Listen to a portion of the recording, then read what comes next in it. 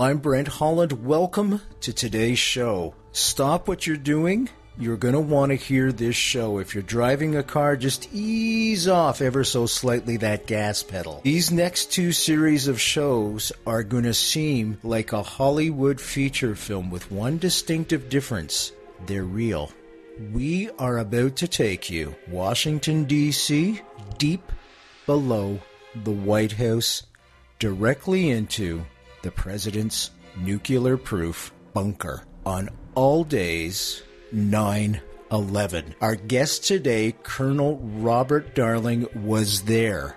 Sitting beside him for 24 hours, Condoleezza Rice. Directly behind him, giving orders, Dick Cheney. On the phone, President George W. Bush. 9/11, folks. Everybody remembers where they were that day. Colonel Robert Darling tells us when the big secure door slammed behind him, took him deep into that bunker. Here's what happened. Was this indeed Dick Cheney's finest hour? It certainly was. Now, imagine big door opens, big door closes. I'm inside the bunker. The members of the White House military office are all scrambling, answering phones. When I saw the vice president's military aide, he was an Air Force major, a good friend of mine. I said, Tom, I'm here to do airlift operations planning for the president. I'll stay out of your way. He said, Bob, to heck with logistics. I need you to answer the phones. They're ringing off the hook. I put a bag down. I walked over. Here's a console, a desk, a phone. It's ringing. I sat down. I picked it up. It was the first phone call that I received that day, right around 9:52 that morning. And I said, Major Darling, next thing you know, you heard this is the White House Situation Room upstairs in the White House. We have another hijacked plane 16 miles south of Pittsburgh, inbound Washington, D.C. Stick around, folks. This is going to be an exciting, explosive show. It is the true story of Lieutenant Colonel Robert Darling, deep below the White House in the president's secure bunker. 24 hours, 9/11, right now on Brent Holland.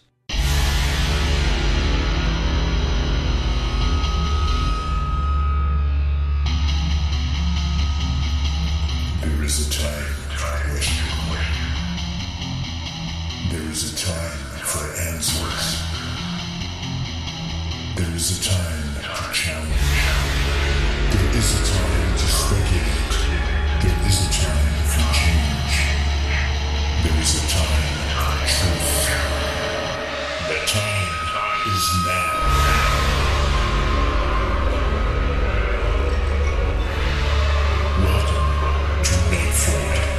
Your voice in the dark for harmony and conspiracy.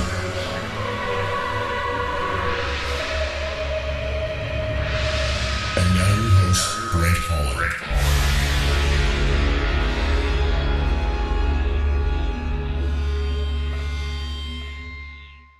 Folks, if you're joining us, we have a profound guest with us this afternoon. I'm going to go back almost 10 years, September 11th, and right away, you're keying in, 2001, 9/11, folks. I think, like the Kennedy assassination, for this generation, everybody remembers where they were that day. Indeed, our guest today certainly remembers where he was because he was right inside the president's bunker. That's right, folks. Our guest today, Colonel Bob Darling, was right there beside Vice President Dick Cheney and President George Bush, making all the decisions and implementing them to keep the country safe. Bob, I want to welcome you to the show, but I also want to thank you for your service that day because I know without folks like you at the helm, things would have been a lot worse, as bad as they were. Thank you for joining us, my friend. Well, it's great to be with you, Brent, and like I said, it was my pleasure. Let's start off.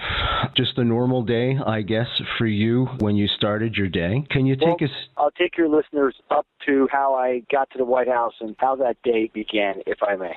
Sure, please. I am a U.S. Marine, retired as of 2007, but I was an attack helicopter pilot. I flew the AH-1W Super Cobra, and I joined the Marine Corps in 1987. I flew it in Desert Shield and then Desert Storm, and again in Somalia. I was deployed with the 2-4 Marine Expeditionary Unit. I came back home. They made me a Cobra flight instructor. Eventually, I was a recruiter for the Marine Corps. And then in 1998, I put a package in, and I was selected to fly then President Clinton around with Marine Helicopter Squadron 1. This is the squadron that you see on TV with the shiny green and white top helicopters that you see land and take off from the White House South Lawn. It was our job to fly the president worldwide. And wherever he goes, the United States president gets a logistics package that includes his helicopters, secure phones, and obviously the Secret Service hard cars. And that goes in advance of Air Force One in every location around the world. So when the president steps off Air Force One, we're fully rehearsed, in place, ready to go so he can execute his political agenda. And when he departs, we pick it all up and either bring it home or immediately move that logistics package to a different location somewhere else in advance of him around the world. Folks, we're speaking with Colonel Bob Darling this afternoon. He's going to take us right inside the White House bunker on 9/11. Easy way to get his book. And by the way, his book is called 24 Hours Inside the President's Bunker, 9/11 Inside the White House. Easy way to get it, as always, www.BrentHollandShow.com. Just click on the book cover. As always, that'll take you right to a place online where you can pick it up. Do order the book, not only for its historical value, but for its human drama as well. I mean, this is real life history we're speaking with today, folks. I remember where I was, of course, on 9/11. I was in Montreal at the time, and they were saying when the towers were first attacked that they were going to be sending a lot of the survivors north to Montreal because of its close proximity. They were asking for blood, so we virtually shut the studio down and went to give blood that day. While we were giving blood, the tragedy of all tragedies happened, and that was the towers fell. And I'll let Lieutenant Colonel Bob Darling pick it up right there. And as I said, now I'm up 1998. I'm flying President Clinton around. Our squadron commanding officer approached me in October of 2000 and said, I need a senior aviator to work in the White House military office. That's actually working in the Eisenhower Executive Office building adjacent to the White House West Wing. And your job would be to do the logistics that I just described to you earlier. So begrudgingly, I had to leave flying, and I went up there to be a part of the White House Military Office Airlift Operations Department. And inside this office, it's run by a full colonel. We had an Air Force colonel who was our boss at the time, and there's somebody from every branch of service. There's a Marine, myself, there's a Navy commander, another Air Force lieutenant colonel. It's represented by the Army. All branches of the U.S. military are represented there. And what we do is we rotate the assignments of logistics. So 1 week you're responsible for the movement of the President of the United States. You do all the planning with his staff. You work with the Department of Defense to get all the assets in place. And when Air Force One departs, you clean it all up and move it to the next location. The week of September 11th, 2001, I was the airlift operations officer responsible for then President Bush's trip to Sarasota, Florida. I got everybody down there about 4 days prior to the 11th. They rehearsed. They're all in place. President Bush departed the White House on September 10th. He was going down to discuss his education reform at the Emma E. Booker Elementary School in the morning of the 11th, and then he was supposed to return to Washington, D.C. All went off without a hitch. I woke up in the morning on September 11th. I was up in the White House about 8 o'clock. We huddled up, and we were going to talk about the day's events, bringing back the gear and what future gear or what future trips were up and coming for the president. When someone walked in our office and said, you need to turn on national news, either Fox or CNN, one of the network news channels, a small plane apparently has just struck the North Tower of the World Trade Center. We turned on CNN, I believe it was at the time, and we're all watching, and then we started speculating in the office there. Gee, that's a pretty big hole for such a small aircraft as a Cessna on such a clear blue day without a cloud in the sky. I wonder if he had a heart attack. How could the pilot have hit such a prominent landmark? We were all just, bantering back and forth. When at around 9:03, we all saw United Airlines Flight 175 just careen into the South Tower at what looked like full power. And we knew in the White House military office, Airlift Ops Department, that we had a full-blown terrorist attack unfolding right before our eyes in Lower Manhattan, New York City. The day's events then changed. Instead of doing pre-planning for presidential trips, our Air Force boss came in the room, said, get off the phone, stop what you're doing, let's get ready for high-level White House designated missions. If the Federal Emergency Management Agency is contacted and they want to move either doctors, nurses, first responders, medical supplies, relief supplies of any sort to New York area. We're going to make it a White House priority mission. That means they get all the Air Force assets immediately, and we're going to start moving relief supplies to New York. And as we're doing that, and as we're working through that, 9:30 in the morning now, an airliner overflies the White House, literally so low that it drowned us out in our conversations. Oh, my God. One of the guys ran to the window and said, I just saw an airliner in a hard left-hand turn heading west. Now, let me describe the White House. As you know, it's prohibited airspace. Any VFR sectional has got a big P-56 on it for prohibited airspace 56. No one overflies the White House, let alone this huge airliner that drowned us out. A few minutes later, right around 9:38, breaking news, there's been an explosion and fire reported over at the Pentagon. We really knew, we started to assume that airliner that just overflew the White House was in fact the same airliner that just struck the Pentagon. Now, we didn't just have a terrorist attack unfolding in New York, but we had a terrorist attack happening right here in Washington, D.C. All the phones were ringing. Now we're trying to scramble. What's going on? Everybody wants to know what's happening at the Pentagon. When at 9:45, all the intercom systems blared to life in the White House and the executive office building. Evacuate the White House. Evacuate the White House. Secure your spaces, and everybody, go to the rallying points, take a muster. But the White House and the Eisenhower building are to be officially evacuated. And that hasn't happened since, the War of 1812 against the British. When Dolly Madison was running out the back door with Prince of George Washington. And here we are. We did a full-blown evacuation of the White House and the Eisenhower building. I grabbed my boss. He told us, that's it. We're done for the day. Secure your spaces. And I grabbed Colonel Irwin, and I said, boss, I can't leave. The president is in Sarasota. Washington, D.C. is now under attack. He's not going to be able to come back to Washington. Wherever he goes, he's going to need his logistics package. He's going to need his hard cars, his helicopters, his secure phones. He's going to need, any type of whatever person or equipment he wants brought to him. I need to stay. He said, great, grab the planning kit, go on down inside the White House bunker. We know it as the President's Emergency Operations Center. It's beneath the White House. Its exact location, we don't talk about. The capabilities of the room we don't talk about, but it's a hardened facility where we can bring the commander-in-chief and his family in times of catastrophic events such as 9/11. And out the door, I went. I headed out of the Eisenhower building on my way over towards the West Wing to get inside the White House. Folks, www.BrentHollandshow.com. Get this book. I'm at the edge of my seat. The book is called 24 Hours Inside the President's Bunker. And our guest today and its author, Lieutenant Colonel Robert Darling, Bob Darling. Folks, he was right there during 9/11 inside the president's secure bunker. And he's going to tell us a few of the things and break down some of the crazy myths that have been floating around since 9/11, like the Americans were involved in their own catastrophe. And that's what I want to get to now, Bob. Can you take us into the bunker? And was this indeed Dick Cheney's finest hour? It certainly was. Now, I imagine big door opens, big door closes. I'm inside the bunker. The members of the White House military office are all scrambling, answering phones. When I saw the vice president's military aide, he was an Air Force major, a good friend of mine. I said, Tom, I'm here to do airlift operations planning for the president. I'll stay out of your way. He said, Bob, to heck with logistics. I need you to answer the phones. They're ringing off the hook. I put a bag down. I walked over. Here's a console, a desk, a phone. It's ringing.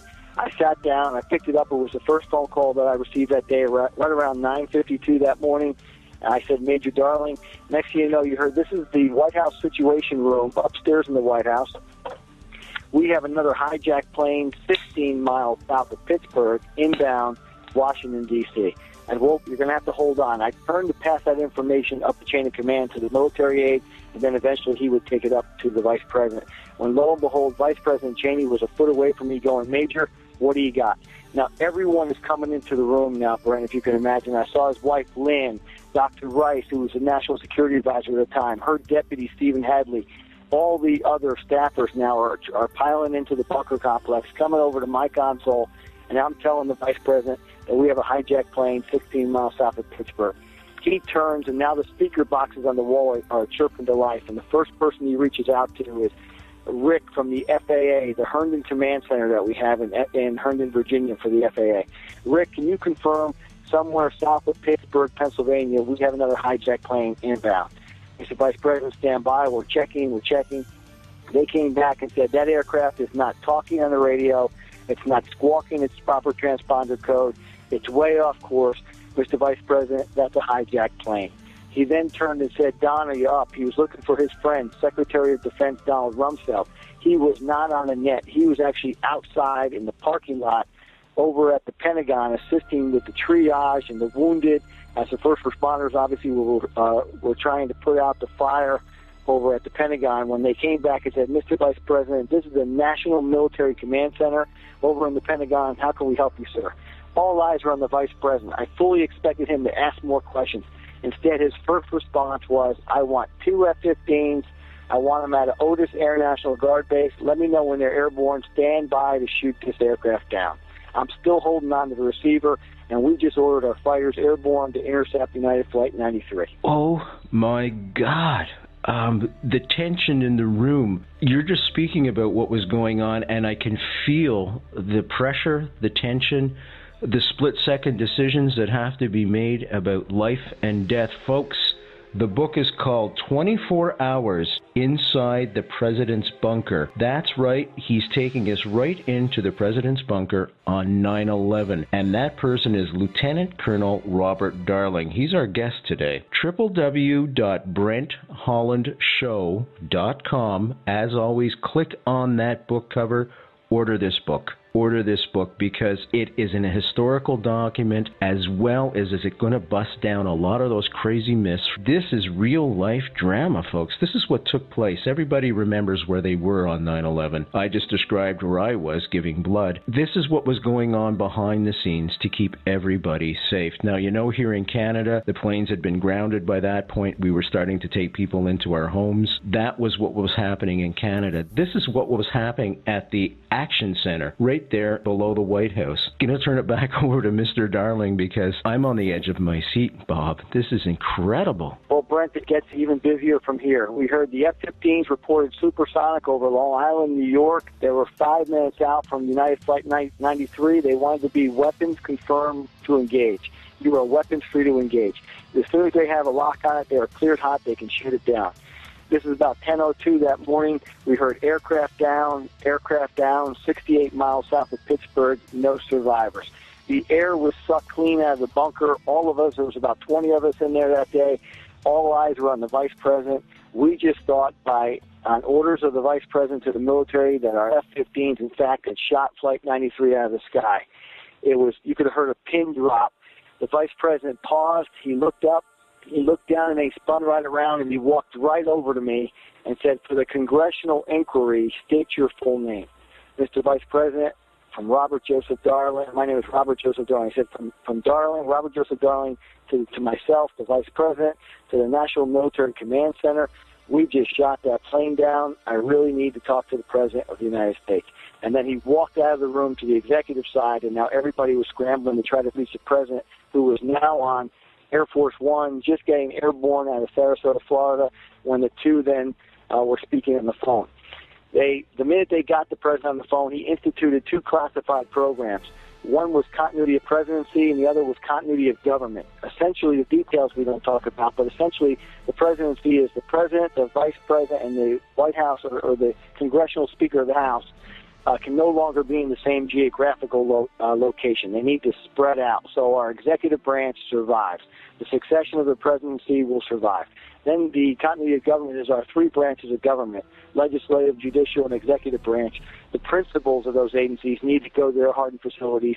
So no matter what happens in America, our government won't be decapitated and our presidency will always survive.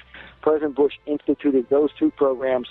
And then they had what they call an air threat conference. They had the Bob, could I just interrupt you for a second? Did you say that those 2 F-15s took out that flight? They did for a few minutes. And then I see. Okay. I didn't clarify that. I said they did. A few minutes later, we heard, I totally missed this, the F-15s never fired. The F-15s never fired. That aircraft was actually down by the passengers on board Flight 93. It was Todd Beamer and the other passengers that fought against those terrorists.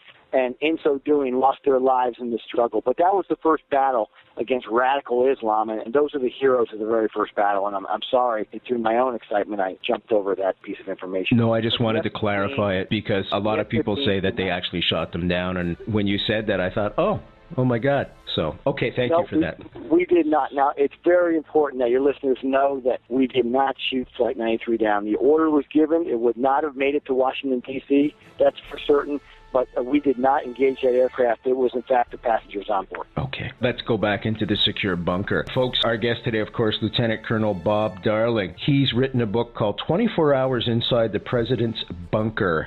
9/11, that's what we're talking about. All those split-second decision-making aspects of what was taking place that day. This was unprecedented, by the way, folks. There was no template to engage in and say, okay, we follow from A to B to C to D. They were going from A to F to G and then back to A again and all over the place. Bob was just telling us how they had to keep the president and the vice president separate for continuity of government. I'm going to go back to Robert Darling right now, who's the author of the book 24 Hours Inside the President's Bunker, and he's our guest today, and I am just mesmerized. The other thing that was really unprecedented was they finally, at around 10:15, now Secretary Rumsfeld's on the phone. They're on the speaker boxes. They're all talking to the President of the United States. We just got past the Flight 93 incident where, in fact, we thought we shot it down, and then, in fact, we didn't shoot it down. And now the President is on the phone for the first time. And Secretary Rumsfeld makes a recommendation to the President that we move our strategic nuclear forces from DEFCON 4, Defense Condition 4, down to DEFCON 3, which is actually a higher state of readiness. And that is to get our military members all the way around the world back to work. Whenever we raise our threat level or increase our readiness, everybody's got a playbook. The Air Force does. They load bombers. Submarines dive. The Navy gets out of port. The Marines mount out. Everything happens when you change a condition, a readiness condition like that. Secretary Rumsfeld recommended it to the President. He accepted. That's a great idea. Move our strategic nuclear forces to DEFCON 3 and have them stand by for DEFCON 2. Now, Dr. Rice, the National Security Advisor, was sitting to my right. She grabbed my arm and said, Major, we haven't been to DEFCON 2 since the Cuban Missile Crisis back in 1962. That's right. Here we are about ready to go. Worldwide, DEFCON 3, standby, DEFCON 2. And the Vice President interrupted her and said, Condi, make it happen. Just like you can imagine, Brent, she reached over, she grabbed the red phone, and she calls over to the Pentagon National Military Command Center. By executive order of the President of the United States, move our strategic nuclear forces to DEFCON 3, have them stand by DEFCON 2. The Pentagon calls out the Cheyenne Mountain, Colorado, NORAD, North American Aerospace Command, and repeats the order, and then NORAD calls out to all the 4-star combatant commands. So CENTCOM, PACOM, Atlantic Command, Pacific Command, European Command, all of our 4-star combatant commanders around the world are now saying they are DEFCON 3, standing by DEFCON 2. Bob, can I interrupt you again? You were saying it's a pivotal moment. Does NATO go on alert as well when that happens? I think NATO does go, and I'm not certain, but we are embedded with NATO throughout Europe. So whenever the European command goes to higher state of readiness, I think our NATO partners are automatically a part of that. I just want to let folks know Canada was already on alert as well. We were escorting planes with our own F-15s at that time. I'm sorry, Bob. No, and good. Slow me down and stop me for those things. It's important. And, you know, why was that moment in our history so important? That was the time that the United States finally went from a defensive posture to an offensive posture. Right around 10:15 that day, we were no longer taking body blows. We are now leaning forward. We are getting our military in action. We are clearing the skies. The President was fully up on Air Force One and acting as Commander-in-Chief. He and the Vice President then, along with the Secretary of Defense, were moving our nation forward to defend America. This is an incredible story, folks. It is a true story, an absolutely true story, and we are getting an insider's view of what took place, all those decisions inside the White House on 9/11. Doesn't get any more real than this. Our guest today, very brave man, and thank goodness there was men of this fortitude there that day. Lieutenant Colonel Robert Darling is our guest, and he's the author of a book called 24 Hours Inside the President's Bunker. You're going to want to get this book, without question. Get a whole pile of them. Christmas is coming up. It's well worth it. It's going to be an incredible story, an incredible read. It is a true story. www.BrentHollandShow.com. Click on the book cover. We'll take you right to a place where you can order it from the comfort of your own home. Get this book. Get this book. Bob, would you like to continue? Sure, Brent, I'd be happy to. For the remainder of the day now, we have the president on the phone. As a matter of fact, let me take you down to about 10:28 that morning. We just got word at 9:59, I believe it was, that in fact, the South Tower had just collapsed. They had the president on the phone. They told the president, this is the vice president talking to the president, that our best guess that we had 20,000 dead Americans at that point. Yeah. We had not spoken to Giuliani. There was no report for FEMA. There was nothing coming out of New York. That was pure speculation of someone yelling out, Mr. Vice President, on any given day, 50,000 people work in those towers or in and around Lower Manhattan. And with the tower on the ground, 110 stories now laying on the ground, our best guess is we have 20,000 dead Americans. At 10:28, when the North Tower collapsed, they again got the president on the phone and told them that it was our best guess that we had at least 40,000 dead Americans in New York. Coming up right away, part 2 of this amazing story. Deep below the White House in the President's Bunker, Colonel Robert Darling continues this story. Those decisions were coming fast and furious, the information flooding in constantly. As you know, we were in constant threat of another attack. There were rumors abound that there was actually a nuclear weapon in New York. We continue today, Lieutenant Robert Darling. He was there, folks, 9/11, deep below the White House in the President's nuclear-proof, secure bunker. Sitting directly beside him for 24 hours, Dr. Condoleezza Rice. Directly behind him giving orders, none other than Vice President Dick Cheney. That's right, folks. It was in lockdown, don't forget. The United States was under imminent attack. Dick Cheney rose to the occasion. He shone that day. Another person that rose to the occasion? Dr. Condoleezza Rice, Lieutenant Colonel Robert Darling. Was there anybody else you felt, Sean, that rose to the situation that was at hand? You know, I talk in the book also about Dr. Rice. Someone as powerful as she is, she was incredible because she took a step back. She let the military members in the room run the military operation. She stood behind me most of the time, and when she could interject or needed to interject herself, she would. But she was confident in her own abilities to let the military do what they're trained to do. And believe me, a great leader knows when to lead and also knows when to take a step back.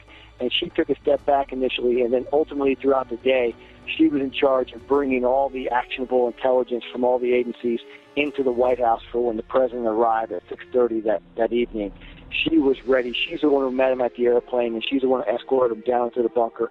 I think she was just an incredible presence to have in the bunker that day. She was the right person to assist all of us, powerful as she is. Ease off the gas pedal.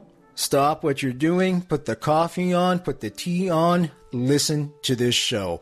Real world history.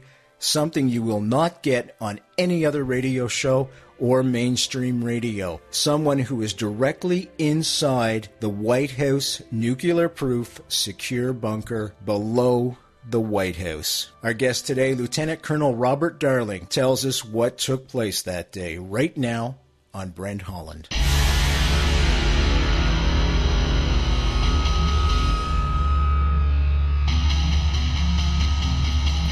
There is a time for question. There is a time for answers. There is a time to challenge. There is a time to speculate. There is a time for change. There is a time for truth. The time is now.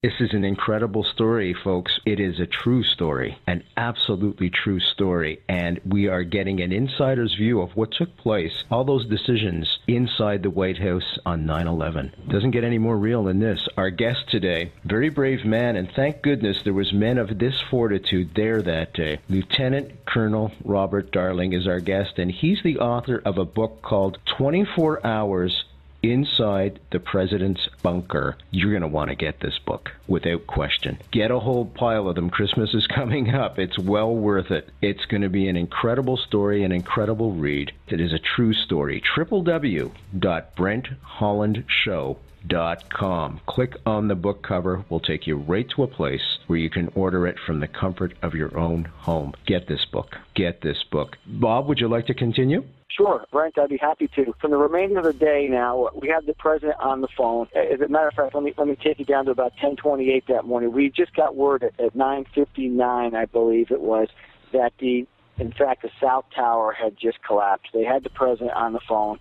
They told the president, this is the vice president talking to the president, that it's our best guess that we had 20,000 dead Americans at that point. Yeah. We had not spoken to Giuliani. There was no report for FEMA. There was nothing coming out of New York. That was pure speculation of someone yelling out, Mr. Vice President, on any given day, 50,000 people work in those towers or in and around Lower Manhattan. And with the tower on the ground, 110 stories now laying on the ground, our best guess is we have 20,000 dead Americans. At 10:28, when the North Tower collapsed, they again got the president on the phone and told them that it was our best guess that we had at least 40,000 dead Americans in New York. Yeah, I remember that. They were supposed to be bringing, prior to this, a lot of survivors up north to Canada. That's why we went down to give blood, and they were preparing all the hospitals, clearing out beds, etc., for the catastrophe. Oh, my God, what a day. Are you married, Bob? Were you able to get in touch with loved ones yourself? I am married, and at the time I had two boys. They're older now, but they were 7 and 4. I spoke to my wife quickly that morning and said, don't worry about me. I'm in the safest place possible. I'm really busy. I got to go. And the minute I hung up, then Dr. Rice ended up saying, that's a great idea. And then she called her family somewhere down in Mississippi. But we got the word out to our families that we were in full operational mode and we were fine. And through the Wives Network, she was out taking care of our kids to make sure that they all got home and, they were all taking care of each other. I spent a full almost 24 hours in the bunker. The rest of the day was clearing the skies and getting the cabinet-level officials home. The president wanted his 8 o'clock in the morning on September 12th. He was going to have an emergency cabinet meeting. He wanted his cabinet around him, every single member of that cabinet, and that was our focus for the second half of the day, was to get the Air Force to bring all those members back home. And I got home about 24 hours later, about 11 o'clock the next morning when I came through the door for the first time and had an opportunity to see my wife and my kids. Does the Situation Room, I guess they're working in tandem with all the agencies from around the world. Were there rumors flying around as they were here in Canada? Because I remember our Canadian Air Force had forced a plane to land, and as it turned out, it was just a passenger plane. It was just a miscommunication. They forced them to land in Toronto, but then we heard a rumor that some box cutters were found on a plane that was in Toronto, hidden under a seat, and all these rumors were flying around that there was more planes in the air that could attack Chicago, Los Angeles. I suspect all those things were coming into the Situation Room en masse and all at once. How does that, because again, there was no template happening, how does that information get discerned, get analyzed in those split seconds? That's a great question, and we were chasing airliners around all day long, just as you described. We have 4,500 commercial aviation airplanes in the air that morning. Mm-hmm. By the time the Vice President ordered clear of the skies, with Secretary Mineta, we were down to about 2,000 plus airliners, and those airline pilots, they own the 300 people that are sitting behind them. So naturally, if they don't want to land in Kansas, they would rather make it to Nevada or somewhere else. They were trying to talk to their U.S. Air Base or American Airlines Base, United Base, and we assumed if they were not complying exactly with their land instructions, that they were under some form of duress, and we were scrambling fighters to chase them down to see why they weren't complying. So there was a myriad of reasons going on. Maybe some of them wanted to get somewhere else because there's a better hub, or if I can make it there, I can get fuel. And, they don't know the situation that's happening outside the aircraft, and we assume that they had, duress inside the aircraft. So there was a lot of that going on. At one point, we were looking for 10 separate airliners, and then we slowly started scratching them off as they became accountable. And once we got word that they were safely on the ground somewhere without incident, we would write them off the list. You had mentioned the Cuban Missile Crisis before, and folks, for those of you that weren't around during those days, and I was just a kid myself, October 1962, the Russians, the Soviet Union, it was the Cold War, folks, had decided to put offensive nuclear weapons in Cuba. And now you got to remember, this is just a few years after the revolution and Castro took over. President Kennedy saw spy plane photographs of those missiles and told the Soviets he wanted them out. They refused. And thus we embarked on the scariest, I would say, the closest we've ever come to a nuclear confrontation, nuclear holocaust. Ted Sorensen, I spoke with Ted Sorensen, as fans of this show know, was on this show. Ted Sorensen, of course, was JFK's speechwriter. More than that, he was JFK's top aide. He was the fella that wrote the letter to get Khrushchev to back down, and he takes us through that whole process, the missile crisis. And, this is just another parallel to that, and thank God, once again, we had men of the fortitude of a Ted Sorensen, President Kennedy, President Bush, and boy, I'm going to get some criticism over that, and Mr. Dick Cheney that day, and, of course, our author today, Lieutenant Colonel Bob Darling, inside the decision-making areas so that this country and the United States would remain safe, because it could have been a lot worse. As bad as it was, it could have been a heck of a lot worse. The decision-making, I'd like to go back to that, because a lot of the students that are listening now, this is the template I want to give them, how to get the information in, and then how to define that information and make the correct decision, or what at least you believe the correct decision is, in a matter of seconds. Were you giving any advice to anybody at the time, or just following orders? How did that work for you? Well, I was receiving all the information from the upstairs situation room, and it was being filtered down to my desk now in the PDOC, and then I would turn and give it directly to the vice president. I will have to say this, normally the White House chain of command is probably the most vertical chain of command you're ever going to find. It's got to go through everybody, and then after a million questions, if it's worthy of the White House chief of staff and above, then it gets filtered up that way. That day, if you were a lance corporal or a private in the military, you could have spoken directly with the President of the United States. If you had some information and you got it into the White House, it was going to be vetted at the highest levels of our government. It was really Cheney, and you mentioned his finest moment. Yes, it was Cheney who was a congressman, a White House chief of staff for President Ford, a Secretary of Defense, and now Vice President of the United States. His experience gave him so much visibility and insight into our country's emergency action procedures, for example, that when information reached him, he knew what assets and what people were in place to handle this crisis the best. And President Bush could have had a better right-hand man in the White House that day than Vice President Cheney. He was very knowledgeable, very cool under fire, and just so impressive on so many different levels. Bob, what are some of the myths surrounding 9/11 that just make you crazy? First of all, I want to say this one myth. It's American Airlines Flight 77, the one that struck the Pentagon. Yes, was sir. not the aircraft that overflew the White House that day, believe it or not. The aircraft that overflew the White House was the National Airborne Operations Center. It was actually a command and control aircraft owned by the United States Air Force. They were doing an exercise that day, and for whatever reason, when it was scrambled, exercise terminated, and they probably were trying to send that aircraft south to be close to Air Force One in Florida. For whatever reason, it flew directly over the White House. So those two planes were not the ones that they were separate aircraft, actually. So one overflew the White House at 9:30, and American Airlines Flight 77 hit the Pentagon was a completely separate aircraft. Those two had nothing to do with each other. There was, we did not shoot down Flight 93 that day, though the order was given to shoot it down. The F-15s were en route, but we did not shoot it down. It was the passengers on board. There is no conspiracy there. There was no missing missile off the rail. There's no one told to be hush-hush. It just didn't happen. We were going to shoot it down. Obviously, when you had three aircraft into three targets, this fourth one now heading to Washington, D.C. As tragic as that would have been, the minute those terrorists overtook that aircraft, it was essentially a weapon of war. It was a 150-ton Tomahawk cruise missile heading for Washington. And as tragic as it is, the right course of action would have been to terminate that attack. But thank God, instead of the passengers being victims, they rallied together, and we had a plane full of heroes rather than a plane full of victims. Yes, sir.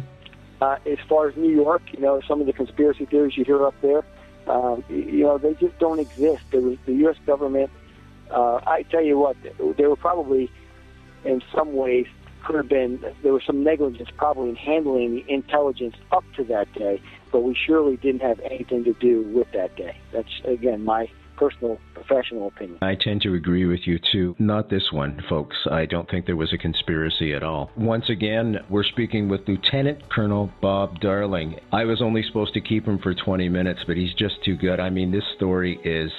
It is so essential for us to learn from this. None better than somebody that was right there inside the bunker that day, right beside Vice President Dick Cheney. And indeed, I think it was Dick Cheney's finest hour. The book is called 24 Hours Inside the President's Bunker. 9/11 we're discussing today. All those decisions. Try and imagine how much information was just flooding into that bunker that day, and you have to make a split-second decision in order to save lives. As Lieutenant Colonel Bob Darling was just telling us, Mr. Cheney had to make a split-second decision whether to shoot that plane down. He did give the order, but the passengers overtook it. They are now heroes indeed, without question. Do you feel that the truthers that were out there, the truthers folks, I call them that because they believe 9/11 was a conspiracy, that it was just the military quote-unquote industrial complex again trying to start a war to fund themselves? Have you ever confronted anybody about that? Has anybody ever come up to you and said you're full of poop and this is what really took place? Yeah, a few people have. Matter of fact, close friends of mine actually came up, and really, despite me telling them the same story I'm telling you, they have their own doubts. They'll latch on to a small piece of information, and that's it. Somebody will say to them, "Hey, there was no airline seats at the Pentagon. How come?" And they're going to say, "Well, it must have been a missile. It must have been this." Well, if they would just do their homework, actually talk to a first responder there, they know that when an airplane goes into a building at over 500 miles an hour, those wings fold up and things get disintegrated rather rapidly, especially under jet fuel. And they would have realized that there were aircraft parts, there were pieces, there were seats, there were all those things, but they just want to latch on to something somebody said, and therefore it must be true. So even despite being there at the helm and between the National Command Authority, I still have naysayers say, I'm not convinced. Is there anybody inside the bunker whose decisions you were disappointed with or their lack of decision-making? Well, in my book, too, I'll talk about there were some communication glitches. There were some problems, actually, with our communication, the bunker's communication with Air Force One. And I think something as highly practiced and sophisticated as the White House Communication Agency, with all those folks, those Americans, now on the cell phones, trying to use the phone, trying to get word to loved ones. We actually overloaded the system a few different times, and the Vice President himself was cut off with Air Force One. We did have some problems. With Secretary of Defense Rumsfeld being out in the parking lot doing triage for the wounded over at the Pentagon, as admirable as that is, that was not his appointed place of duty. His appointed place of duty was to be at the helm of the National Military Command Center. Early that day, he could have reached out to the President, and they could have spoke. As a member of the National Command Authority, the only other member besides the President, it was his job to be at the helm, not unfortunately out helping with the first responders. Like I said, the human side of me says good on them. The operational side of me says that's not where you belong. So there were some folks that I don't think performed as well as others. Besides Vice President Dick Cheney, inside the bunker that day, was there anybody else you felt, Sean, that rose to the situation that was at hand? I talk in the book also about Dr. Rice. Someone as powerful as she is, she was incredible because she took a step back. She let the military members in the room run the military operation. She stood behind me most of the time, and when she could interject or needed to interject herself, she would. but she was confident in her own abilities to let the military do what they're trained to do. And believe me, a great leader knows when to lead and also knows when to take a step back. And she took a step back initially, and then ultimately throughout the day, she was in charge of bringing all the actionable intelligence from all the agencies into the White House for when the president arrived at 6:30 that evening. She was ready. She's the one who met him at the airplane, and she's the one who escorted him down to the bunker. I think she was just an incredible presence to have in the bunker that day. She was the right person to assist all of us, powerful as she is. The book, 24 Hours Inside the President's Bunker. Our guest and its author today, Lieutenant Colonel Bob Darling. And thank goodness, I'll say it again, for folks like that day, divine providence, I'll leave it up to you to decide, but thank goodness those people were in the places that they were to make those decisions. It would have been completely worse if those folks weren't there making those split-second decisions. www.brenthollandshow.com. Just click on the book cover. As always, folks, that'll take you right to a place where you can order this book online. As I said previously, Christmas is coming. I can't think of a better gift to give somebody than actual history of that day. This is something that can be passed down forever from generation to generation, in the same way that people lived through Pearl Harbor, in the same way that people lived through the Kennedy assassination. That is real living history. That's what this show is all about. I've only got a couple of more questions, and I really do thank you for staying longer, my friend. The question is lessons learned. I've talked to military people before, and there's something that is different between NATO allies and I would say the other folks that are in the military, and that is that we do something called lessons learned after every mission. And I suspect you did something similar. What were the lessons that were learned? We really did. I went to work the next day. I was up there at September 12th, and right away they started looking at what went well and what didn't go well. And one of the things that did not go well in the eyes of the vice president or the executive branch was the communications that I talked to you about before. That did not go well. The military emergency actions, they were very pleased at. We got all the principles where they needed to go. The military obviously is a well-oiled machine. They practice things over and over again. They don't need communications to execute. But as far as the communication between the principals of different agencies, the communication between us and FEMA and the hospitals in New York, FEMA and Mayor Giuliani, who was up in New York, those executives, if you will, between the agencies had a real tough time. There was terrible communication between the firemen and the police officers in Manhattan as well, and that really was the biggest investment made. It was aimed in command and control, in communications, getting more satellites, better phones, better procedures in place so that we can all speak to one another in times of crisis. Are we safer today? We're absolutely... it's a yes and no answer. But I want to say we are safer today. Really, the people that we have in the front lines of your country and ours, our CIA, our FBI, our police force, the Department of Homeland Security was created. Now we have a Northern Command to work in conjunction with our NORAD Command. The FAA has a hotline called Domestic Events Network that's automatically always an open line between the military. We are leaning forward. We're deployed. We've been in 2 wars in 9 years. I think we're taking the fight to them. And I think as a result of the vigilance of our countries and the people on the front lines, we are safer today. But our enemies obviously are smart and resilient themselves, and we have to just stay in the fight and stay forward of them to prevent another 9/11 from happening. Folks, our guest today, Lieutenant Colonel Bob Darling, the book 24 Hours Inside the President's Bunker, www.brenthollandshow.com. Click on the book cover, get this book. Get a lot of these books, hand them out, because this is a story that has to resonate not only today, but in future generations as well, and none better than somebody who was right there. I've always considered people south of the border, Americans, more than just neighbors. They're family, folks. We're family. For some reason, we're tied together, and I think that reason is to achieve mutual respect and show the rest of the world that two countries can live side by side without shooting each other, and we resolve our problems, and they are minute, through dialogue.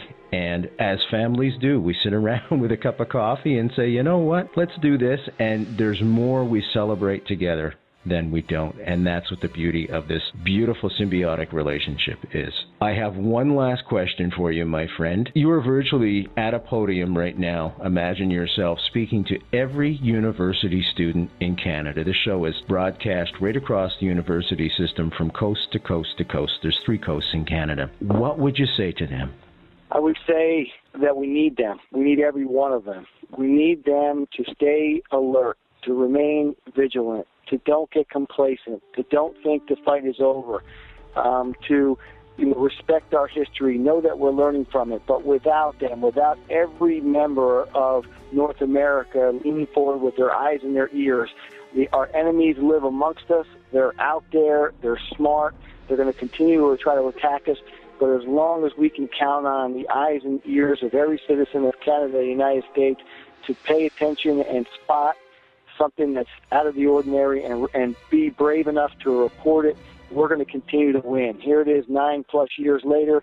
We haven't suffered one terrorist attack because of you and because of us leaning forward. Stay in the fight. Don't give up on this. It's too important. Our freedoms are at risk. I want to thank you once again, not only for coming on the show today and staying late, but for your service that day. Thank you so much. Thank you, Brent. It was a pleasure to be with you today. It certainly was for me also, my friend. All the very best to you and yours. Bye-bye. I'm Brent Holland from Night Fright. See you all next time.